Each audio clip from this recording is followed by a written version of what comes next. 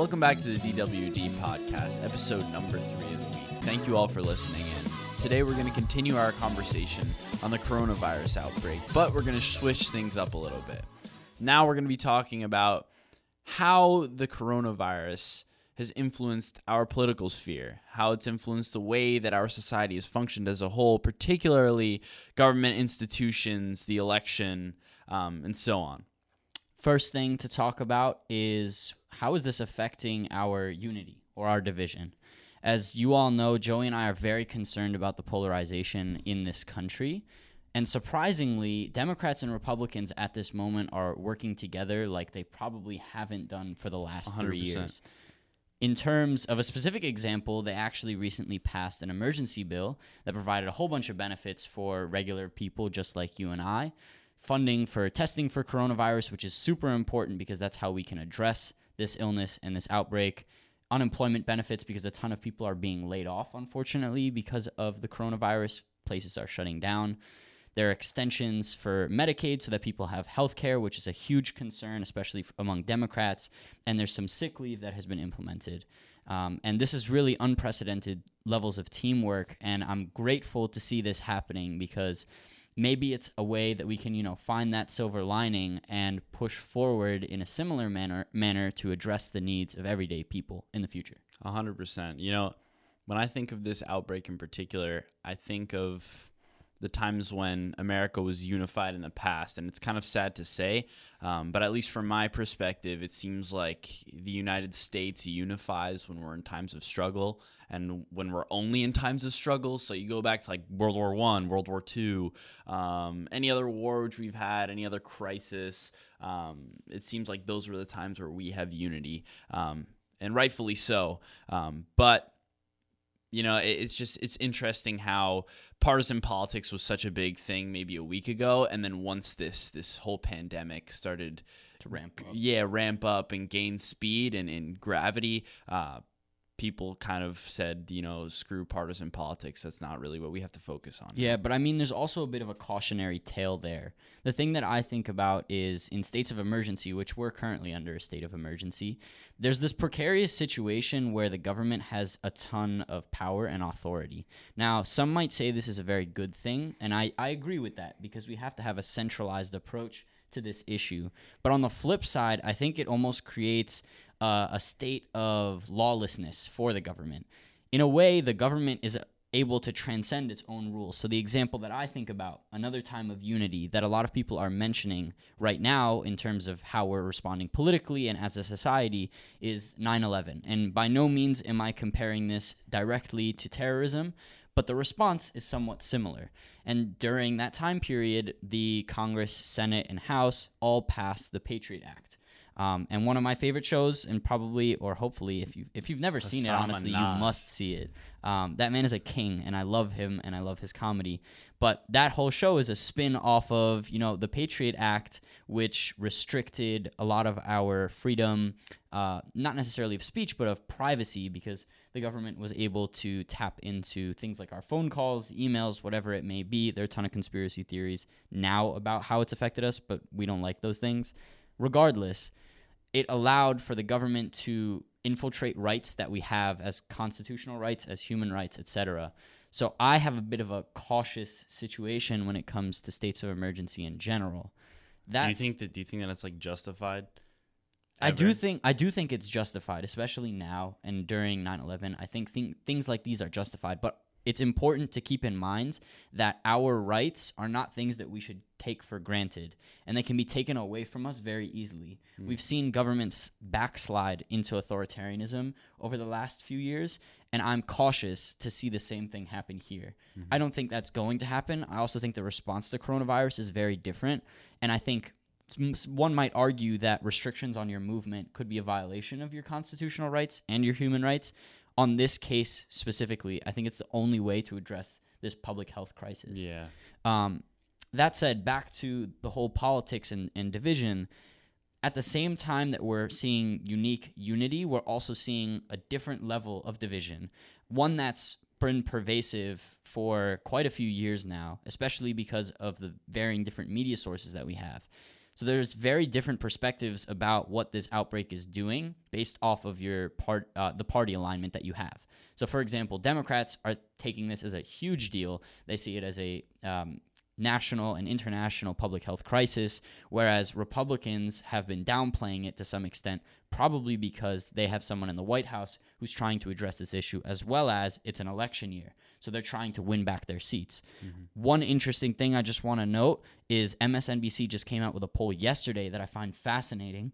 And it says that 68% of Democrats are very concerned about the coronavirus, whereas only 40% of Republicans are. Joey, why do you think this is happening? Well, I first want to start by saying that I don't know, at least for myself, I'm a bit skeptical of those stats just because I think that maybe, people can change their viewpoint on this thing 10 times over. So I'm sure there are more Republicans today than last week that are concerned about this virus to the extent that they weren't before.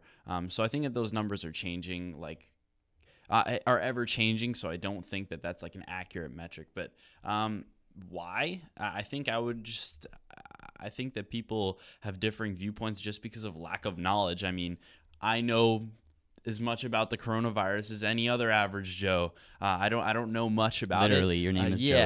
Yeah. I don't know much about it. So, I mean, it's very easy to downplay it, and it's very easy to overestimate its effects. So I think it's just lack of knowledge, but I think that once we get more knowledge on this sort of virus and the impacts which it will have on our society, we'll have a more streamlined view of things. Definitely agree. I think the overwhelming narrative that we're seeing, and in my opinion, why I think this division might be happening, and you're right to be wary. Polls aren't always correct. But the reason it might be happening is because we're getting very different narratives from the people that we listen to.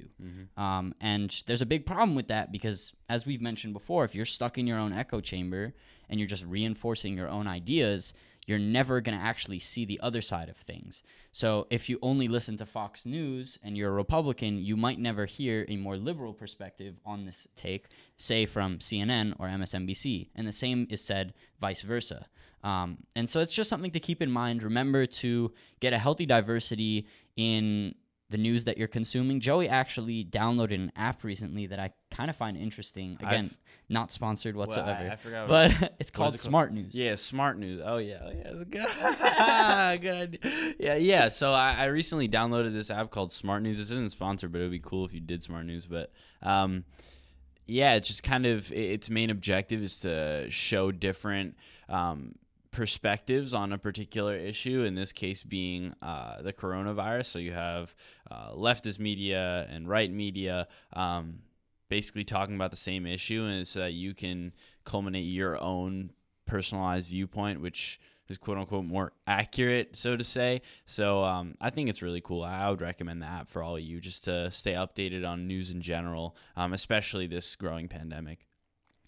Let's move now to some policies that are being implemented. We talked a little bit about the state of emergency that's occurred. Donald Trump announced that quite a few days ago, but the House just passed, or is thinking of passing, I think it did, a stimulus bill. Yeah.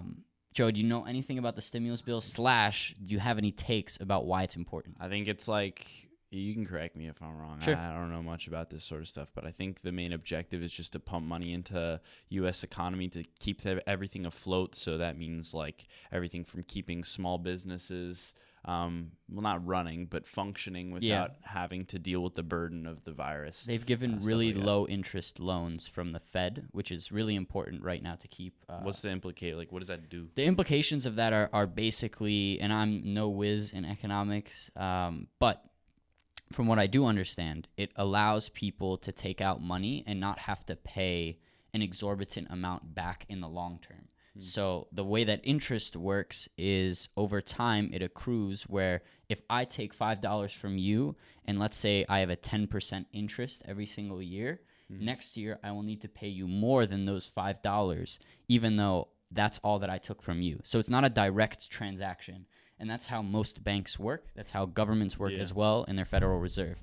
So having that really low interest rate is beneficial for companies to continue to do their operations. And if necessary, if they shut down, they can take out a loan and not have to pay an incredible amount in the long term. However, I think an incredibly interesting proposal that is coming back from a very interesting guy who I actually met, Andrew Yang, is the possibility of just pumping cash into the direct consumer. That being every single one of us who's listening.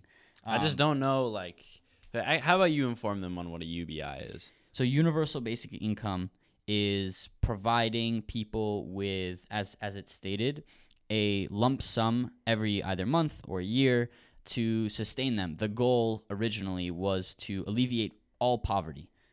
And Andrew Yang proposed it to kind of get the boot off of people's necks, because a lot of Americans can't even afford to have an emergency. And we're facing an emergency right now. Many people cannot go to work. Mm-hmm. So the argument I think he would make, and even Republicans have been making this, like Mitt Romney, and to some extent Donald Trump has toyed around with the idea, is to pump money right into the hands of you and me, so that we can go and buy, obviously not in person, but when we need to, because we're strapped for cash right now. I think that there's a few, at least for me, there's a few caveats to a UBI being implemented.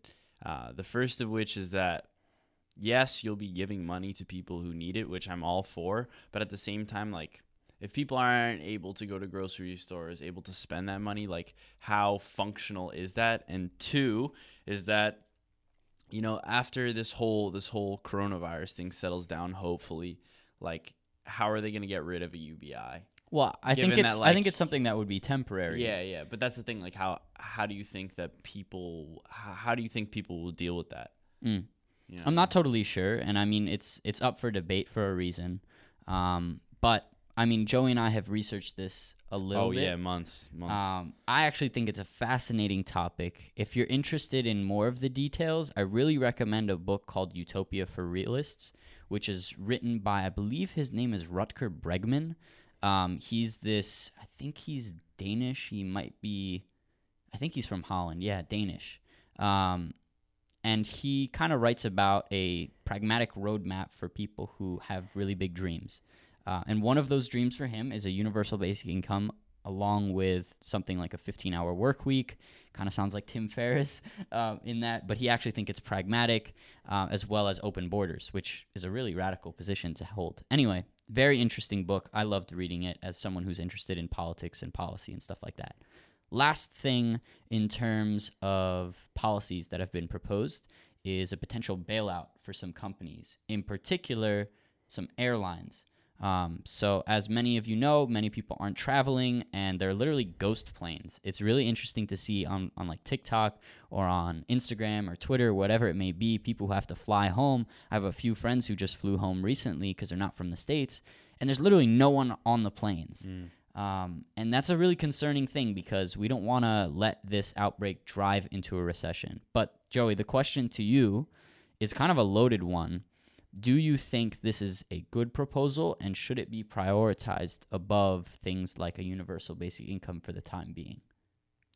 I don't have much research on this sort of thing, but at first instinct, I would say that this, sure, it's important because it's like from an economic perspective, you need these companies to stay afloat in order to, you know, continue thriving after this whole thing ends. But I think that the number one priority should be other means like a UBI, just because it serves the people more than this does.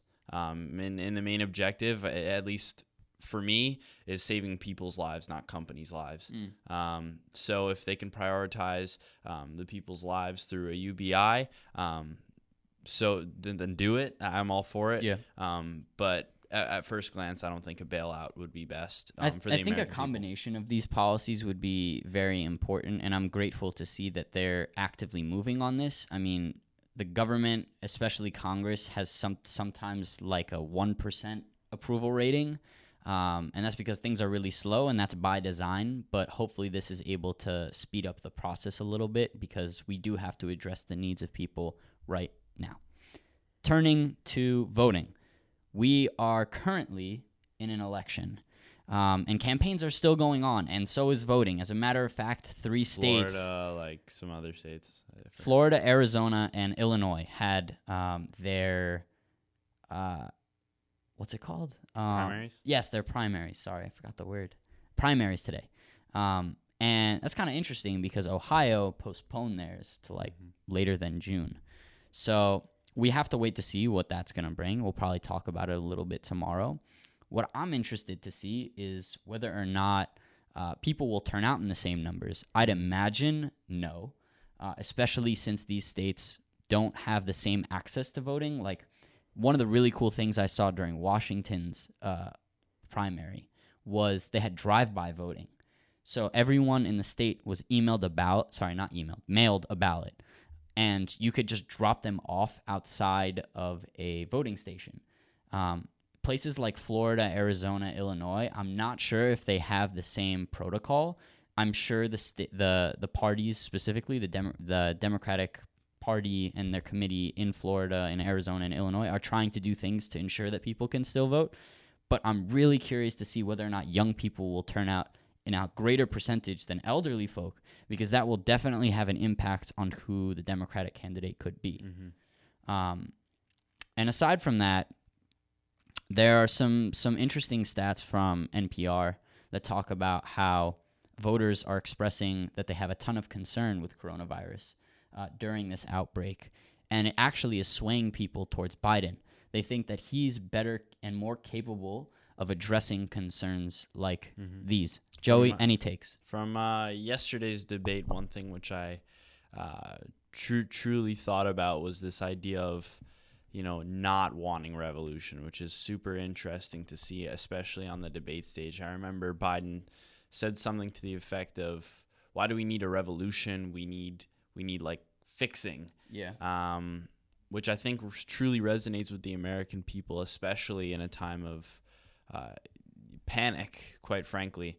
So I truly think that, if anything, this would probably benefit Biden, but on the other end, it might end up benefiting Bernie, because young people may be the only people who go out to vote because they're not as afraid of this virus as the older generation. So who knows? It could flip any which way. As a counterpoint, I think Bernie has a very strong case right now in terms of universal health care, because one of the incredible problems that we're going to face is what Andrew Cuomo has been talking a lot about, because we're from New York. We frequently listen to him because he's giving daily briefings, talking about a wave. Everyone's talking about the curve, flatten the curve, this, that, the other.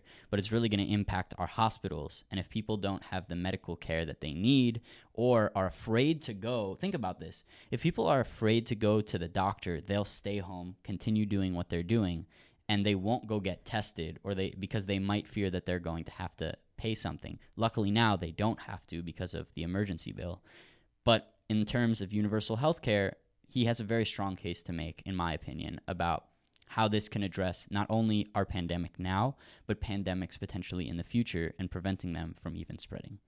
That's our takes for today from the DWD podcast. We will see you all tomorrow with a new episode. Peace.